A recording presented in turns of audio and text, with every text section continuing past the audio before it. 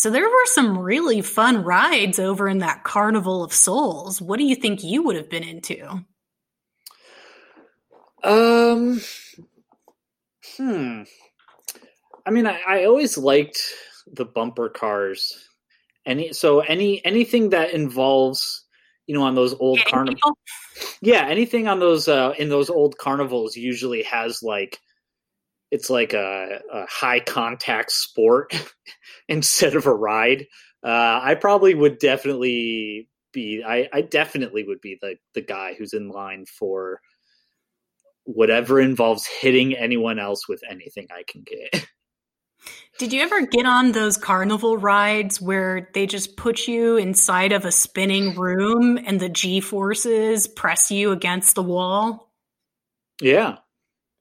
How are we ever allowed to do that? I can definitely remember. I don't think anybody would wear seatbelts or anything, or Yeah, they just had a little chain, like just a little chain about, I don't know, waist high for an adult, but for a kid, just like head high. Just like, just don't let go. That was their advice. Yeah, I remember that. I remember that. I would have wanted to go down that mattress slide.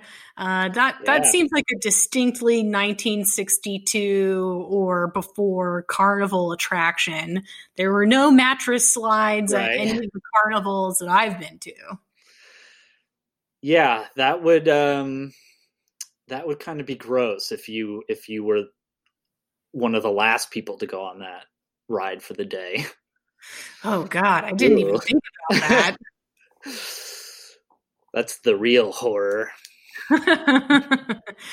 All right, let's start this carnival. Let's do it.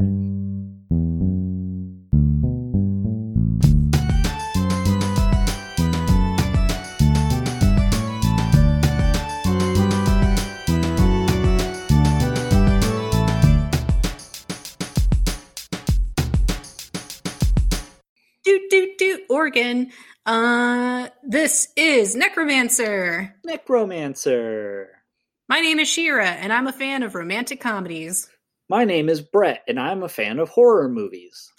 Each week on Necromancer, we pick a theme. Brett picks a horror, I pick a rom-com, and then we flip-flop those movies and remix them in the other genre. We turn the horror into a rom-com, and the rom-com into a horror. This week, we are continuing our theme of 1962, despite Brett's clear regrets that I didn't choose another theme to go with Carnival of Souls. Before we go ahead, why don't you rattle off what themes you would have preferred? Ghosts, afterlife, carnival? Yeah, so... Ghosts. I thought this was an anthology movie.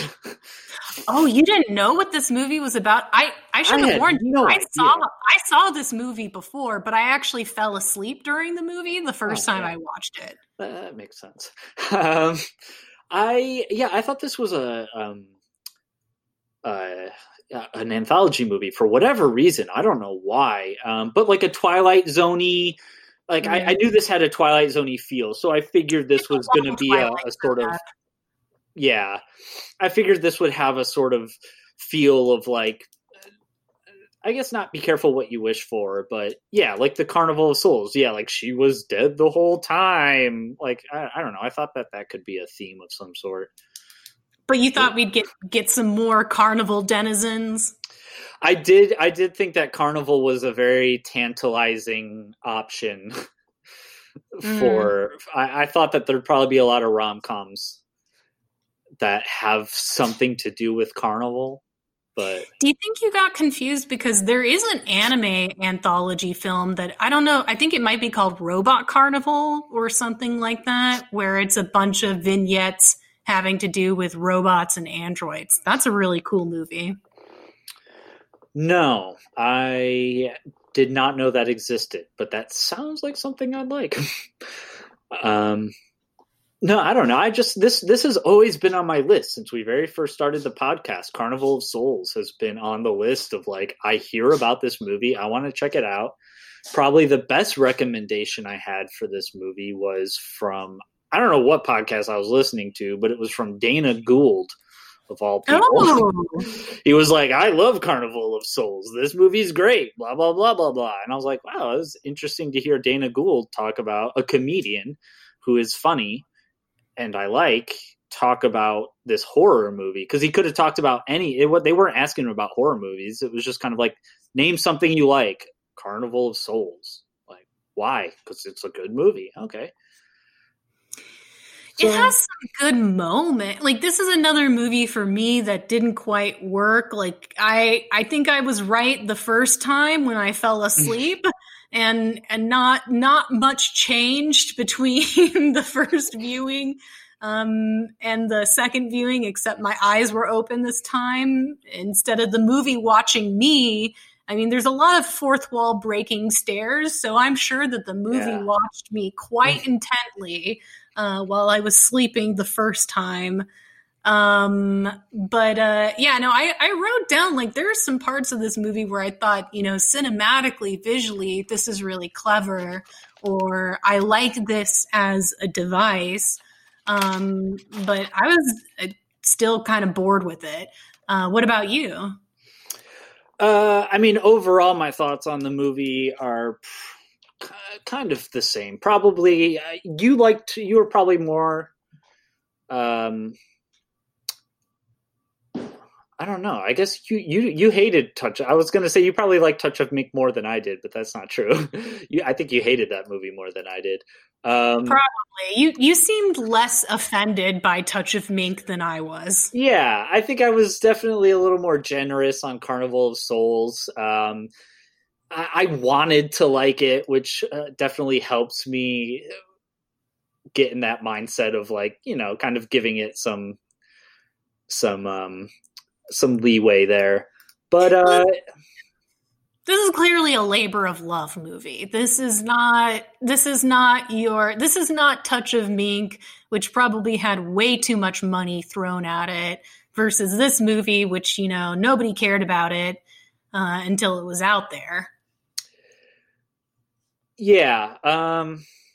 I thought, I thought that I saw like a quote from a reviewer or something that I thought perfectly summed up what I thought. But the general consensus pretty much seems to be, this is a pretty cool low budget movie, but that's all it really is. Like, it never really transcends the low budgetness restrictions that it has. I feel like this is the kind of movie that you see referenced in other movies all the time. Like, characters in a movie will be watching Carnival of Souls because it makes a good movie within a movie with the organ music, and you can flash a few of the images and make it compelling without having to bore yourself with the entire movie. Yeah, but it did give me that sort of Sam Raimi, George Romero, like Dawn of the Dead and Evil Dead are these two movies, or Night of the Living Dead and Evil Dead are these two movies that really did feel like these two people who had no idea how to make a movie, just getting it done. And this movie feels like a guy who knows how to make a movie, but he has no money to make it. Because the guy who made this movie, I looked him up, and he's done a lot of industry type work. He's done a lot of educational video type stuff, and a lot of TV work, and a lot of programming education stuff. So this guy knows how to get a crew together and set up a shot and film something. The movie's really technically clean, right? As far as, like, it doesn't have a low, like, when I say this movie doesn't have a lot of budget, it doesn't feel low budget in that crappy, hamstrung, we're just making it up as we go along kind of way. It's more like, no, we have just enough money to get this vision correct. And I feel like some movies are very polished, and this movie doesn't feel polished at all. This movie does feel very guerrilla film style, like we can shoot this here on the move, then we'll just record the sound later because that'll be more effective anyway when it comes to conveying the atmosphere. Like, but it just there's something about it that feels, the whole movie feels sloppy, but it feels sloppy in a good way. It feels sloppy in that way that says, like, this isn't how you're supposed to do this. This is how we want to do this. I don't know. I mean, I didn't necessarily get that feeling from it. I would agree with you that I don't think the movie is polished, but I think that it's clean as far as, you know, being economical, having some pretty interesting visual moments, and pretty much doing exactly what it set out to do. Yeah. But maybe that's a problem if a movie isn't, you know, reaching beyond what it initially set out to do. It's not really necessarily doing much of anything that's too innovative. No, I don't know. I think I just felt some of the behind the scenes stuff more. I do think this is a filmmaker's film. Oh, totally. For sure. It made me think of Phase 4 when, like, I could see people referencing Carnival of Souls and being like, yeah, the fast zombies in 28 Days Later made me think of Carnival of Souls. And yeah, I could see that. You know, that kind of thing. But I could feel a lot of the sound at work. I could feel a lot of the ADR and the editing, and sometimes the editing was really good and crisp and clean, but sometimes it was weird, and sometimes it was weird in a good way, and sometimes it was just weird. I think that it was weird intentionally, though. I think that the editing in this movie is meant to make you feel like there's lost time. Like, right, but that's why some of it works. About lost time. But it's I don't know. I guess we should get into it because. All right, let's get into it. So Mary Henry is riding in a car with they seem like they're her friends, but then later Mary's like, I don't have any friends. Right. So maybe. And then these ladies decide they want to get into a drag race. And then during the race, they go over this bridge that's under construction, and the men in the other car clearly nudge them off the bridge. But of course, later when questioned, they were like, I don't know, they just went over. Oh no, it was egregious. But 3 hours after the car plunges into the muddy waters below, Mary Henry emerges and can't really remember how she survived. But immediately she's like, I'm getting the hell out of here. She's got a job in Utah as a church organist. And so, you know, we never get a sense of whether or not Mary is upset that her friends are dead or has any kind of survivor's guilt. You know, she's just going. I mean, well, you could argue that we've already, as soon as Mary comes out of the water, we've essentially crossed into unreality. Right. But so Mary moves, and while she's driving, her radio starts playing this strange organ music, and she can't change the channel. It's on every channel. And then she looks out her car window and sees this pasty-faced man, the man. And then she also sees this abandoned pavilion that she's just really drawn to. And then she learns that the pavilion used to be a bathhouse, and then it was a dance hall, and then it was a carnival before it closed down permanently. Mary goes to the room she's rented. I did really like when he points at the place where her boarding house is, and the camera moves with his pointing and then directly transitions into her opening the door to her room. That was a good lost time editing moment. That I specifically wrote that one down too. Also the car starting the car and the organ cut, like, yeah, that was freaking top notch, man. That was great.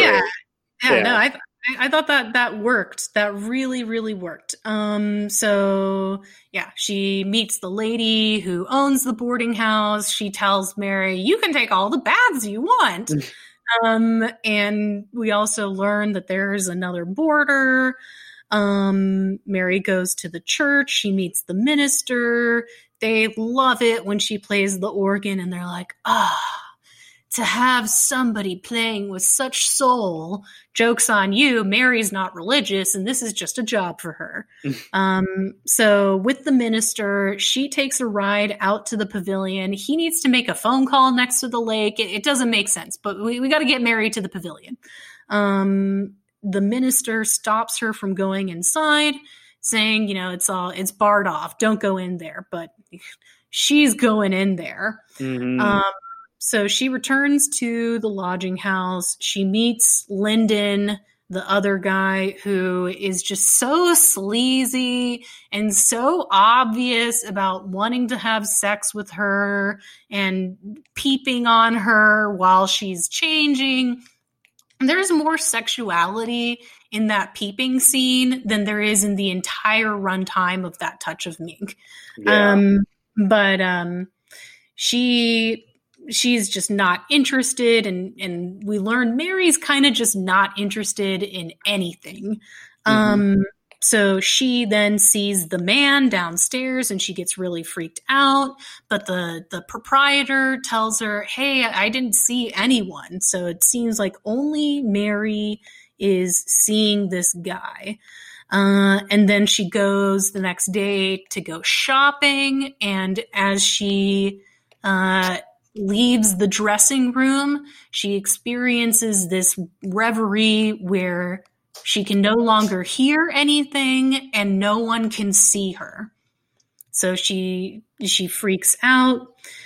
She leaves the store. She goes to this water fountain. She thinks that the man is right next to her, but it's actually a stranger. So she freaks out and runs into the arms of a doctor who tries to help her, even though he admits that he's not a psychiatrist.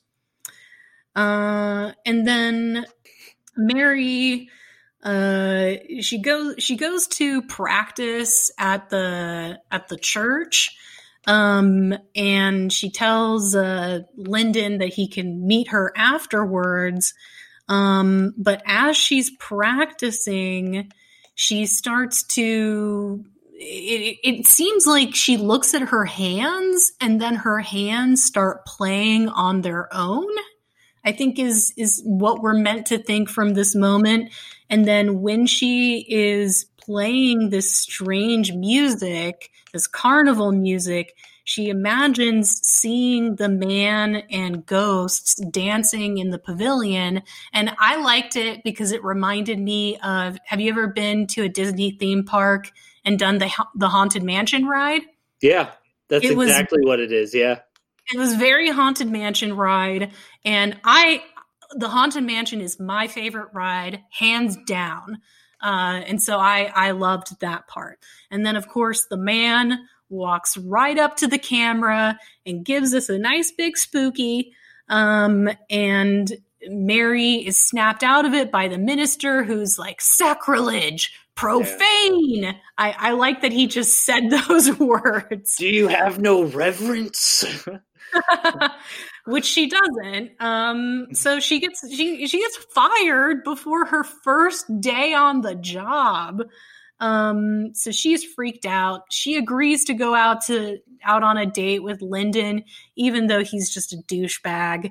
And he's just, well, I think it's clear at this point that she's only going out with him so that she's not alone, because she's having a complete nervous breakdown. Right. This is, I feel like these movies, if we're going to make a link between Carnival and Souls and That Touch of Mink, it's this idea that men are completely incapable of understanding when the woman they're trying to have sex with is having a meltdown crisis. And I mean, thankfully, in the last 50 years, it sounds like we've fixed that bug. And men are actually capable and have the capacity to understand emotion. But in 1962, we weren't there yet. So he just wants to get busy. She's like, I'm terrified of being alone. Mm-hmm. They get to Mary's apartment. John tries to seal the deal. And then she sees the man in the mirror and then starts to freak out, which makes Lyndon say, I'm out of here. This is too crazy for me. And then she just spends the whole night moving things around and worrying about the man coming after her. So then this scene actually made me want to laugh. We cut to her going to the doctor's, and of course, his back is turned to her, mm-hmm. and she's like, you've got to help me. You've got to help me. And then, of course, his chair turns, and it's the man. Gotcha. So she she runs away. She's now going to escape. She wants to leave town by bus, but then it happens again, and suddenly she's invisible and she can't hear anything, except she does hear a call to get on a bus at the end of the line, but the bus is filled with ghosts. So now she can't get on the bus, so she runs away. And then I think she realizes that she's having a nightmare, and she wakes up in her car in the auto shop, and then thinks she got away with it. Now she can drive away. Mm-hmm. But after she tries to leave town, I think she still ends up at the pavilion. She's still drawn back there. Yeah. And then she realizes that there is a ghost version of herself dancing with the man. She freaks out over this. She starts running away. They go 28 days later and start chasing her, but they're having a grand old time. I thought it was sufficiently spooky to have them full speed chase her and also be giggling at the same time. This is all a game. Yeah, I don't know.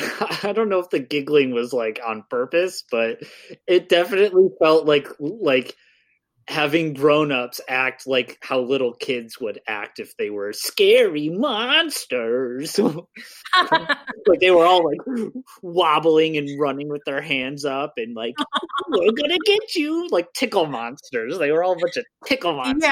Yeah, I think that's exactly what happened, because she falls on the beach and they all crowd over her, and we cut away, but I think they tickled her to death. I think you're right. I think it was definitely a tickle fight, and that's where it ended. So the following day, the minister and the police, they go to the pavilion to look for her, and then they find her footprints and her handprint in the sand before they end abruptly. And then back in Kansas, her car is pulled out of the river, and Mary's body is in the front seat along the other women. So was she a ghost? Was she a zombie? Was she all of these things? Somehow she died and her soul also went out. Or, it could have all been a dream. Did you ever have to read that short story, The Occurrence on Owl Creek Bridge? No, I have not. So this is like a high school English short story where it's like a Civil War soldier is about to be hanged, and just as the just as the rope drops, he has a vision of himself escaping and, dodging the soldiers and making it home. And it's all very, very exciting. And then you realize when you get to the end of the story that this is all a dream that he has right before his life ends. And it all happened like within the 2 seconds that he was alive and then hung. And I wonder if they're trying to pull an occurrence on Owl Creek Bridge with this movie and in making it this dream or this vision that she has before her life is completely over, or if we're really meant to assume that her soul, her lost soul, split off and had all these interactions. Yeah, I don't know the technical readout of the film like that. I mean, when you go through this guy's filmography, let me see. The director's name is Herk Harvey. Herk, good old Herk. Yeah, good, strong American name. He's got like Why Study Science? Rebound. Why Study Industrial Arts? What about alcoholism? Make your home safe. What about school spirit? Manners in school. Manners in public. So you can tell that he's got this kind of reefer madness-y kind of like morality tale short story thing. And this really does feel like someone who went to Sunday school getting to write their own Twilight Zone for like their college acceptance film or something. It feels like this is what could happen if you go to church, but you don't believe in God. You'd be damned forever. I resisted that interpretation so much, but with all the soul talk in this movie and the number of times that she says that she plays for pay, right. Yeah, no, it definitely feels like you're not supposed to play your Devil's Carnival music in the It feels like that's the guy who makes these movies, but he made this movie just going like, I wonder what it would be like to make a horror movie. I don't know. I've got a few grand lying around from all these industry jobs I'm doing. Let me just shoot, because that's what Wikipedia says, is that this guy was just happy doing all of his other jobs. He was in between jobs. He raised a couple bucks to make a feature. And it was all based on the idea that people are dancing in a carnival, like spooky people are dancing in a carnival. He said, wait, this is a great quote.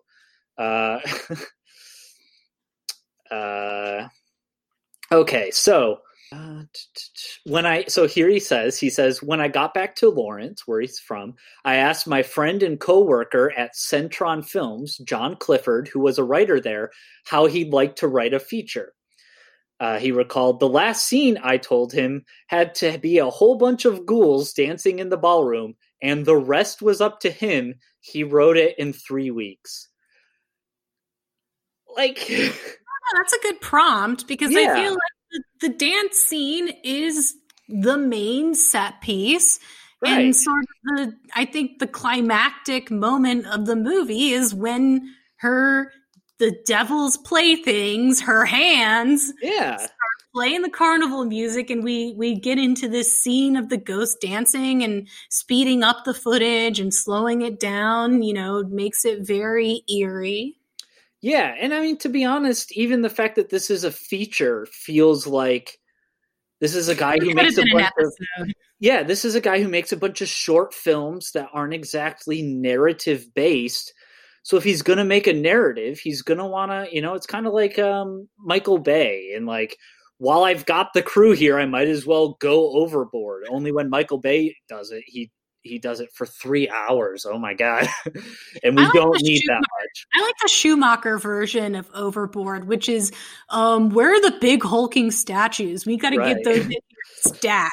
This movie could have used some big hulking statues. Some Schumacher statues would have made this great. Yeah, but this feels like a guy who knows his way around cinema, especially German expressionist cinema, and especially like German silent films. There's one movie, I think it was on Shudder.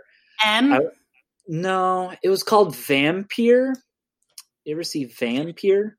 I've heard of it. It had the original Nosferatu looking dude in it. Yeah, it's got a very Nosferatu-y, like it's right alongside Nosferatu. It's this very well done, very cool vampire silent movie. But this movie has a lot of vampire feel to it. It has a lot of. I really liked the main actress. Blonde Audrey Hepburn.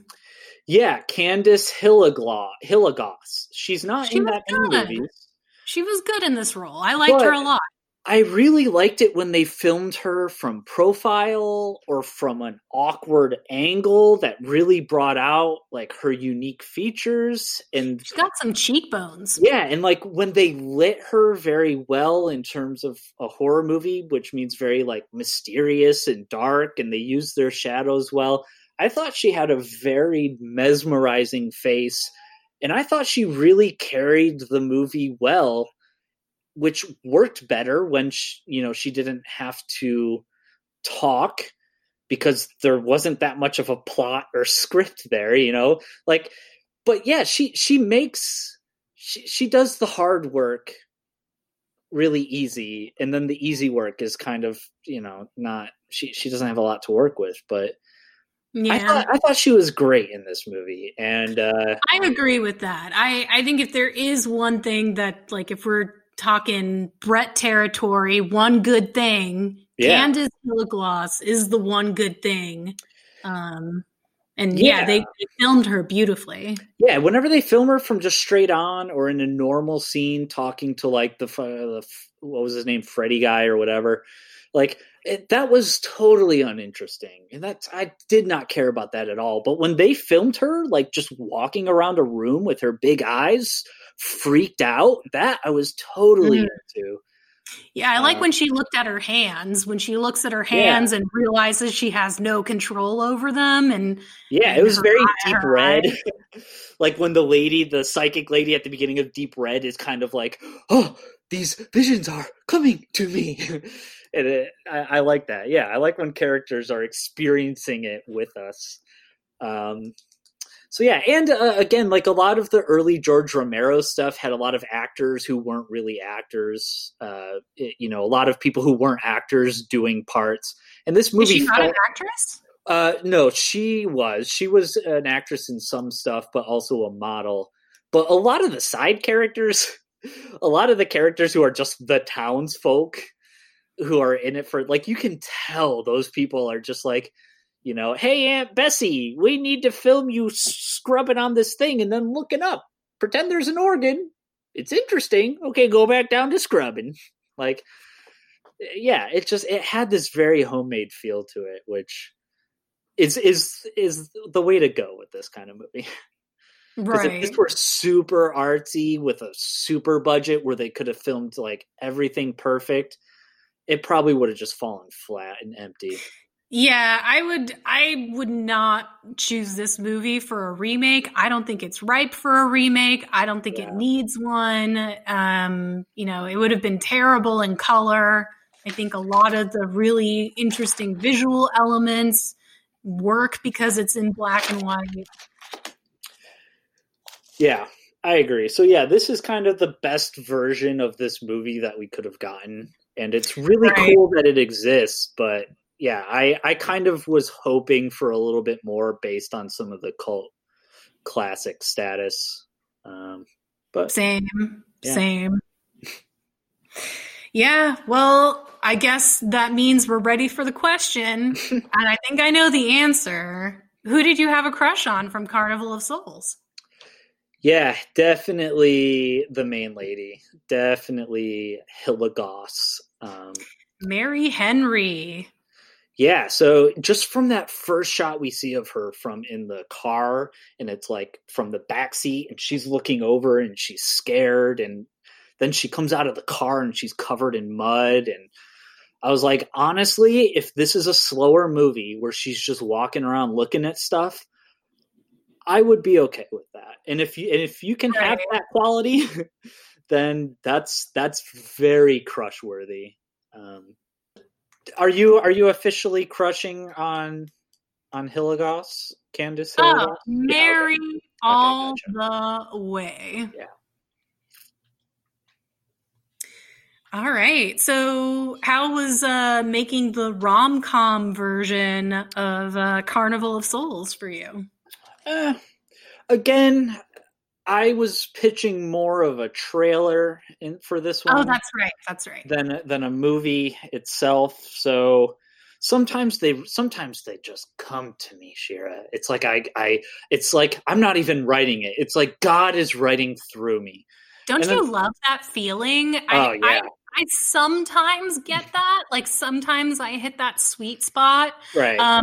But most of the time I really don't. And But I haven't had that in a while. I had that for the Touch of Mink horror movie, and I had a little bit of it for this one.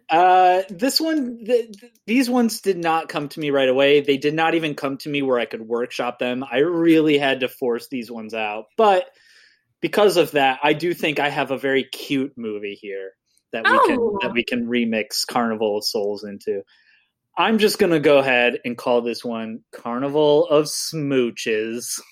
Ooh, kissy kissy. Yeah, kisses. So this is gonna be kind of like I don't know. Part of me wanted to like the Tootsie Pop center of this sucker is like dark and grim because this That is sounds like a Shira movie.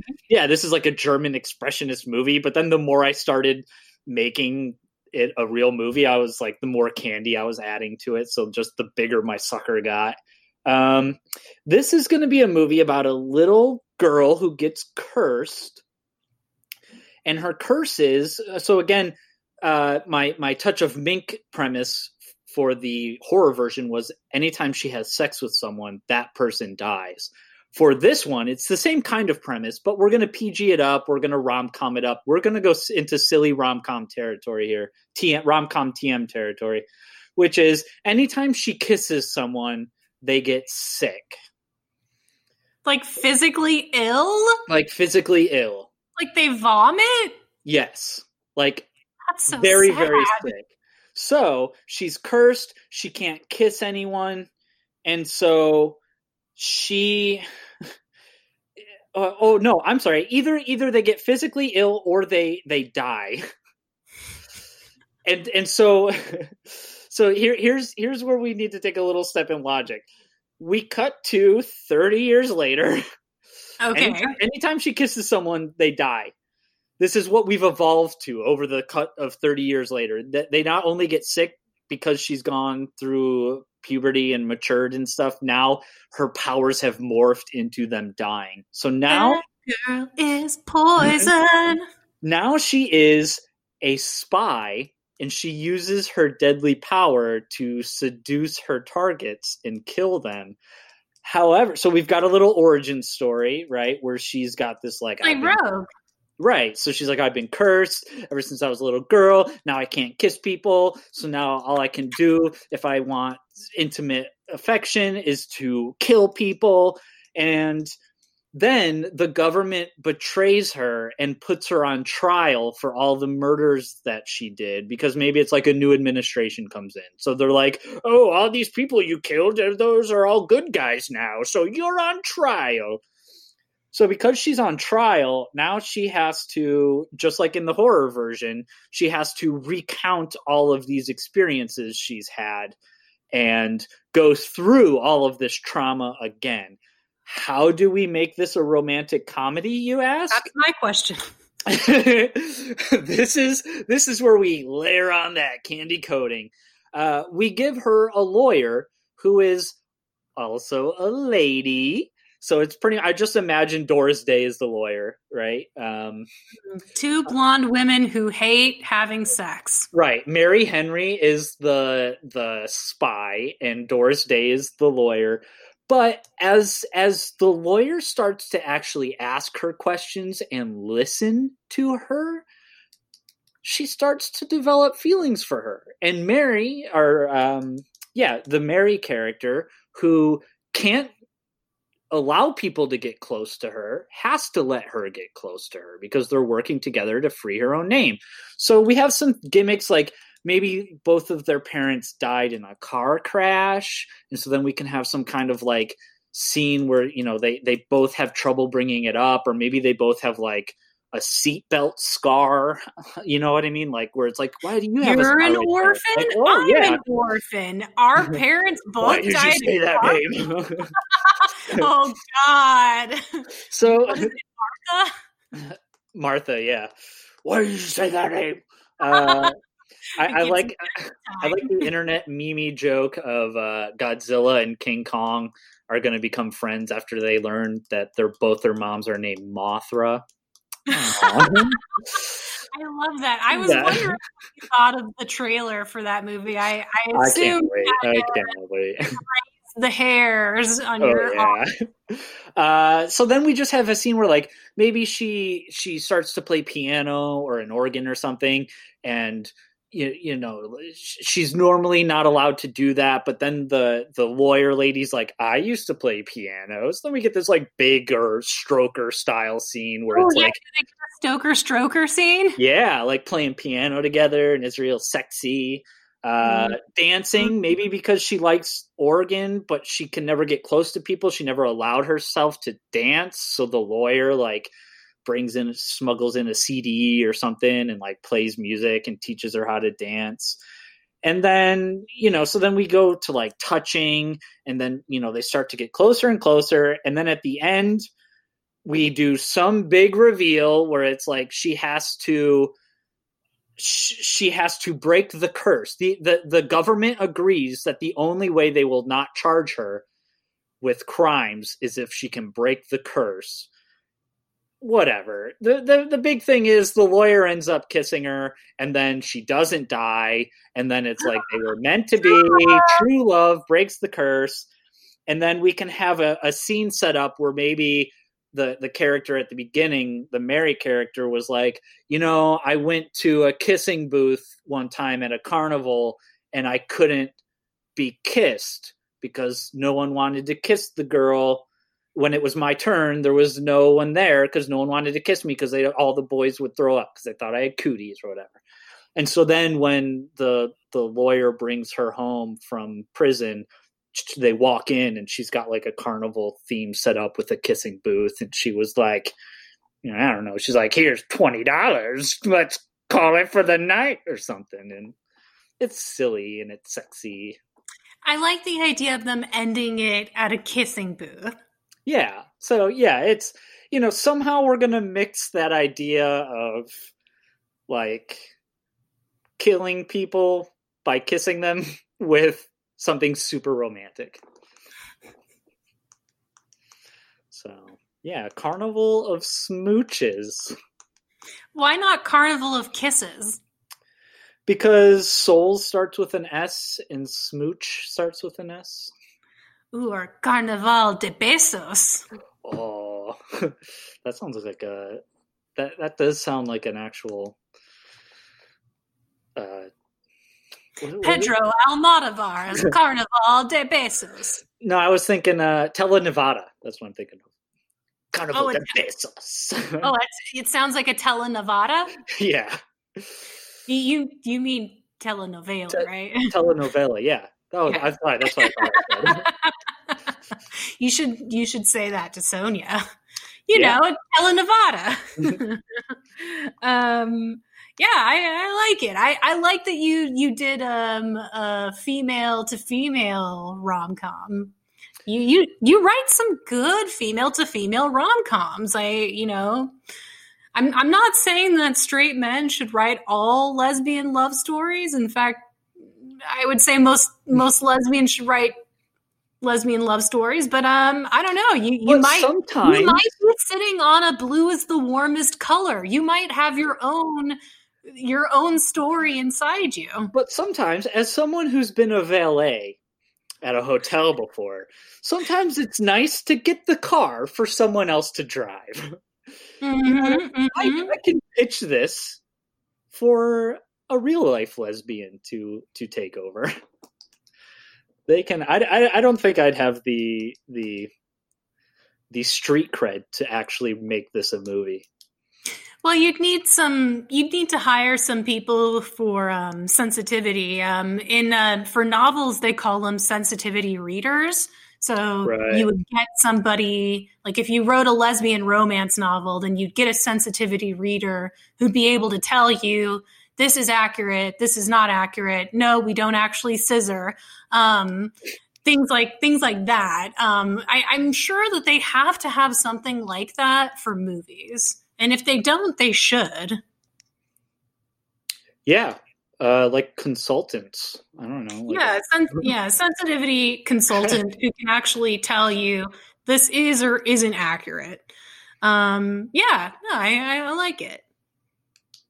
So, how about you? How did you fare turning this one into a more fun time? I had a lot of fun with this one because this will tie into my love bite later, but watching this movie made me think of a book that I'd read that takes place in a circus setting. And I think that some might accuse me of writing a pretty similar pitch to the pitch I did for Midnight Meat Train, but you will see that it's different by the time we get to the ending. In that episode, I pitched a romance between people who were dead, essentially, and in purgatory. This at first may seem similar, but I assure you it's different. So I decided to call my movie Soul Carnies for lack of a better title.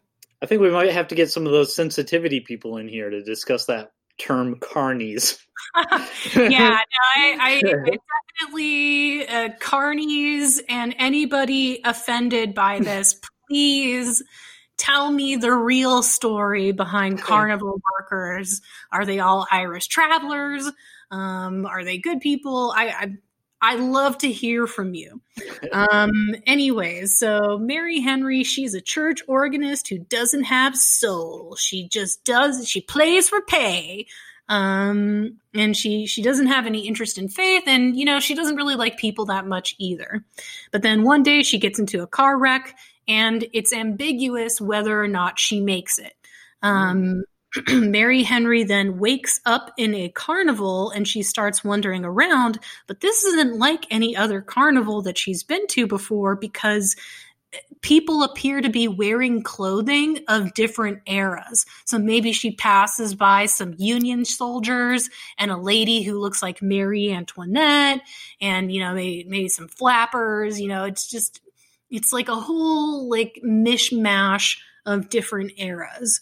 And then she runs up to one of the carnies, the guy who's basically running the darts and balloons game.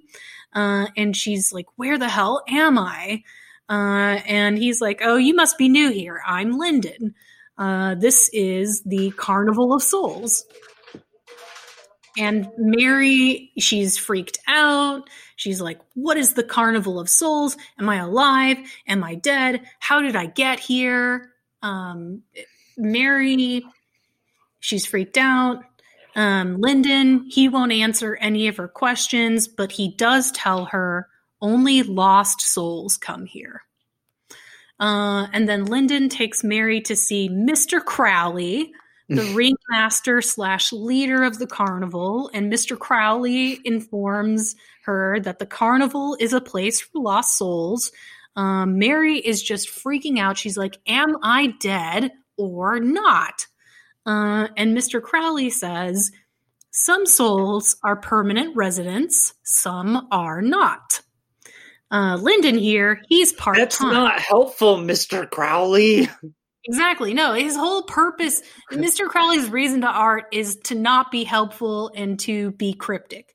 And then Lyndon, when it's revealed he's a part-time resident, he seems kind of embarrassed. But Mr. Crowley's like, you know what? As long as you're here, work for the carnival, play the piano in the dance hall, and Mary accepts. So we'll say that the middle act of the movie is, carnival shenanigans. Maybe we have some historical figures that they interact with, because since all of these lost souls come from all over, there's bound to be funny little happenings. And meanwhile, as they're working together, Mary and Lyndon, they start to like each other.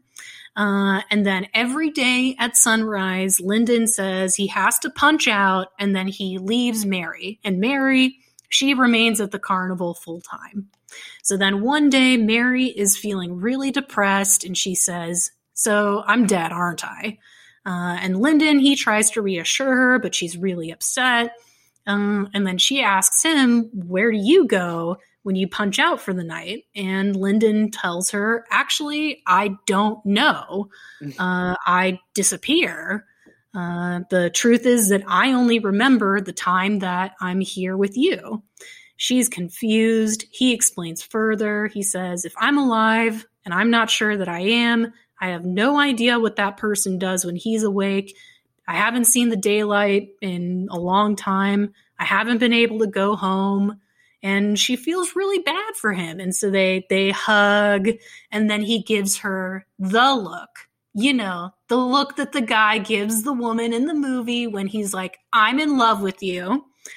And he says, "But for the first time, I haven't wanted to because I met you." And then they kiss.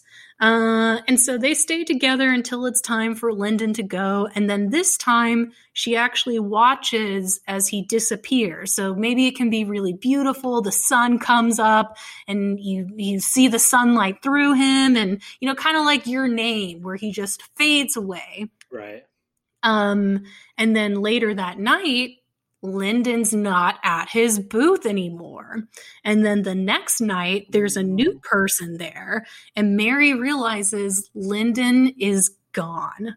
So she goes to Mr. Crowley, and he tells her, "I got to thank you, Mary. I was really worried that Lyndon was going to become one of our permanent residents, but you really helped him find himself." And Mary starts to cry. She's like, "What? That's it? He's gone?" And then after a grave pause, "Am I a permanent resident?" Crowley refuses to answer. Mary feels really dejected, but then she finds a note from Lyndon in her room. There are only 2 words: "Come home." Mary goes to sleep. Then she wakes up in a hospital bed. She learns that she's been in a coma for several weeks. She wasn't dead. She wasn't dead after all. And she asks if there have been any visitors, and the doctors tell her that this guy kept coming by every day, insisting he knew her, but her family, who, didn't know the guy at all, wouldn't let him through. So she walks into the hospital waiting room. She sees Lyndon there. She wakes him up. They hug, and she says, "I got your message. Let's go." Aww. The end. That's nice. Yeah, that's like a While You Were Sleeping. Sandra Bullock plays someone who's sleepy. Yeah, Sandra Bullock could definitely do this version of Mary Henry. Yeah, I could definitely see that. Yeah, that's like a nice movie. That's what I wanted. That's what I wanted Punch of Mink to be. Yeah, a nice movie about people who like each other and who aren't grossed out by physical intimacy. Yeah, and where the end is like, "Oh, good, they're together," instead of, "Oh, why are they together?" Yeah, I like that. I'm glad. All right. Housekeeping. You can find us on Facebook, Twitter, Instagram, as well as Gmail at necromancerpodcast@gmail.com. Please subscribe, rate us, follow us wherever you listen to podcasts. Yes, judge us. We need your judgment. Yes. What is it that Judge Dredd says? Well, he says a lot of stuff. I don't know. Judge, jury, executioner. I don't know. Yeah. Mama's at the law. I am the law. Yeah, I do love when people say I am the law. Oh yeah. All right, let's get into our love bites, our recommendations for the week. What do you got for us? All right, I'm going to go down the path of Shira and say I don't know if I've recommended this one before actually or not, but I'm just going to recommend one that kind of fits the theme. And the when Sonia and I were watching that Touch of Mink, I had 3 references to the movie Darkman. One is Cary Grant brings her up to the top of a building that's not finished yet, and they will like walk around on the girders, and that's in Darkman. Fight at the top of a building that's not finished yet. 2, she's got all that stuff on her face when she breaks out in rashes, so it made me think, yeah, just wrap that face up like Darkman. And 3, Sonia said this movie was only 90 minutes, which is a good length for this kind of movie. And I said this movie was not 90 minutes, it was 99 minutes, which is exactly how long Darkman's mask lasts in the light. So I think tying it now to Carnival of Souls, the most ultimate, absolute best carnival scene in any movie has to be from Darkman. Me and my brother quote it all the time. Now Sonia and I quote it. Like if you were a fly on our wall and you were just listening into our conversation and all of a sudden you heard me yell at Sonia, just take the fucking elephant, you'd probably think that we were a crazy couple, but that's just Darkman. That's okay. We live on searching for Bobby Fischer references. That's Liam Neeson's romantic pitch. That's his romantic love line to Frances McDormand in Darkman. It's a great movie, man. Darkman is top notch. Sam Raimi at his best. Liam Neeson tearing it up. What a good movie. Best carnival movie or best carnival scene in any movie. I'll put my money down. I'll put the chips down. So how about you? You said you had a book, a carnival book? So there is a book called The Night Circus by Erin Morgenstern, and it is a book, it's a kind of a fantasy book about a circus that travels, and it only appears at night, and it is a magical circus and also the playing ground for essentially a psychological chess game between these 2 old wizards and their proteges, a man and a woman. And wouldn't you know it, these 2 who are pitted against each other fall in love. Just like Rey and Kylo Ren in a lot of people's imaginations. Right. But yeah, the 2 people on opposite sides, very good at magic, investing in creating this really incredible night circus. And then it's a really good book. I think it's a book that is appealing to people across ages, across genre interests. I'm pretty sure that it's going to be adapted into a film at some point. Like it, yeah. But if you are into the idea of magical night circuses and just magic and romance, it's an excellent book. All right, The Night Circus. Mm-hmm. I think sounds you would like a fun place. Yeah, it sounds good. All right. Well, I guess that's the end for this carnival. Soul you later. Oh my God. Oh, terrible. No.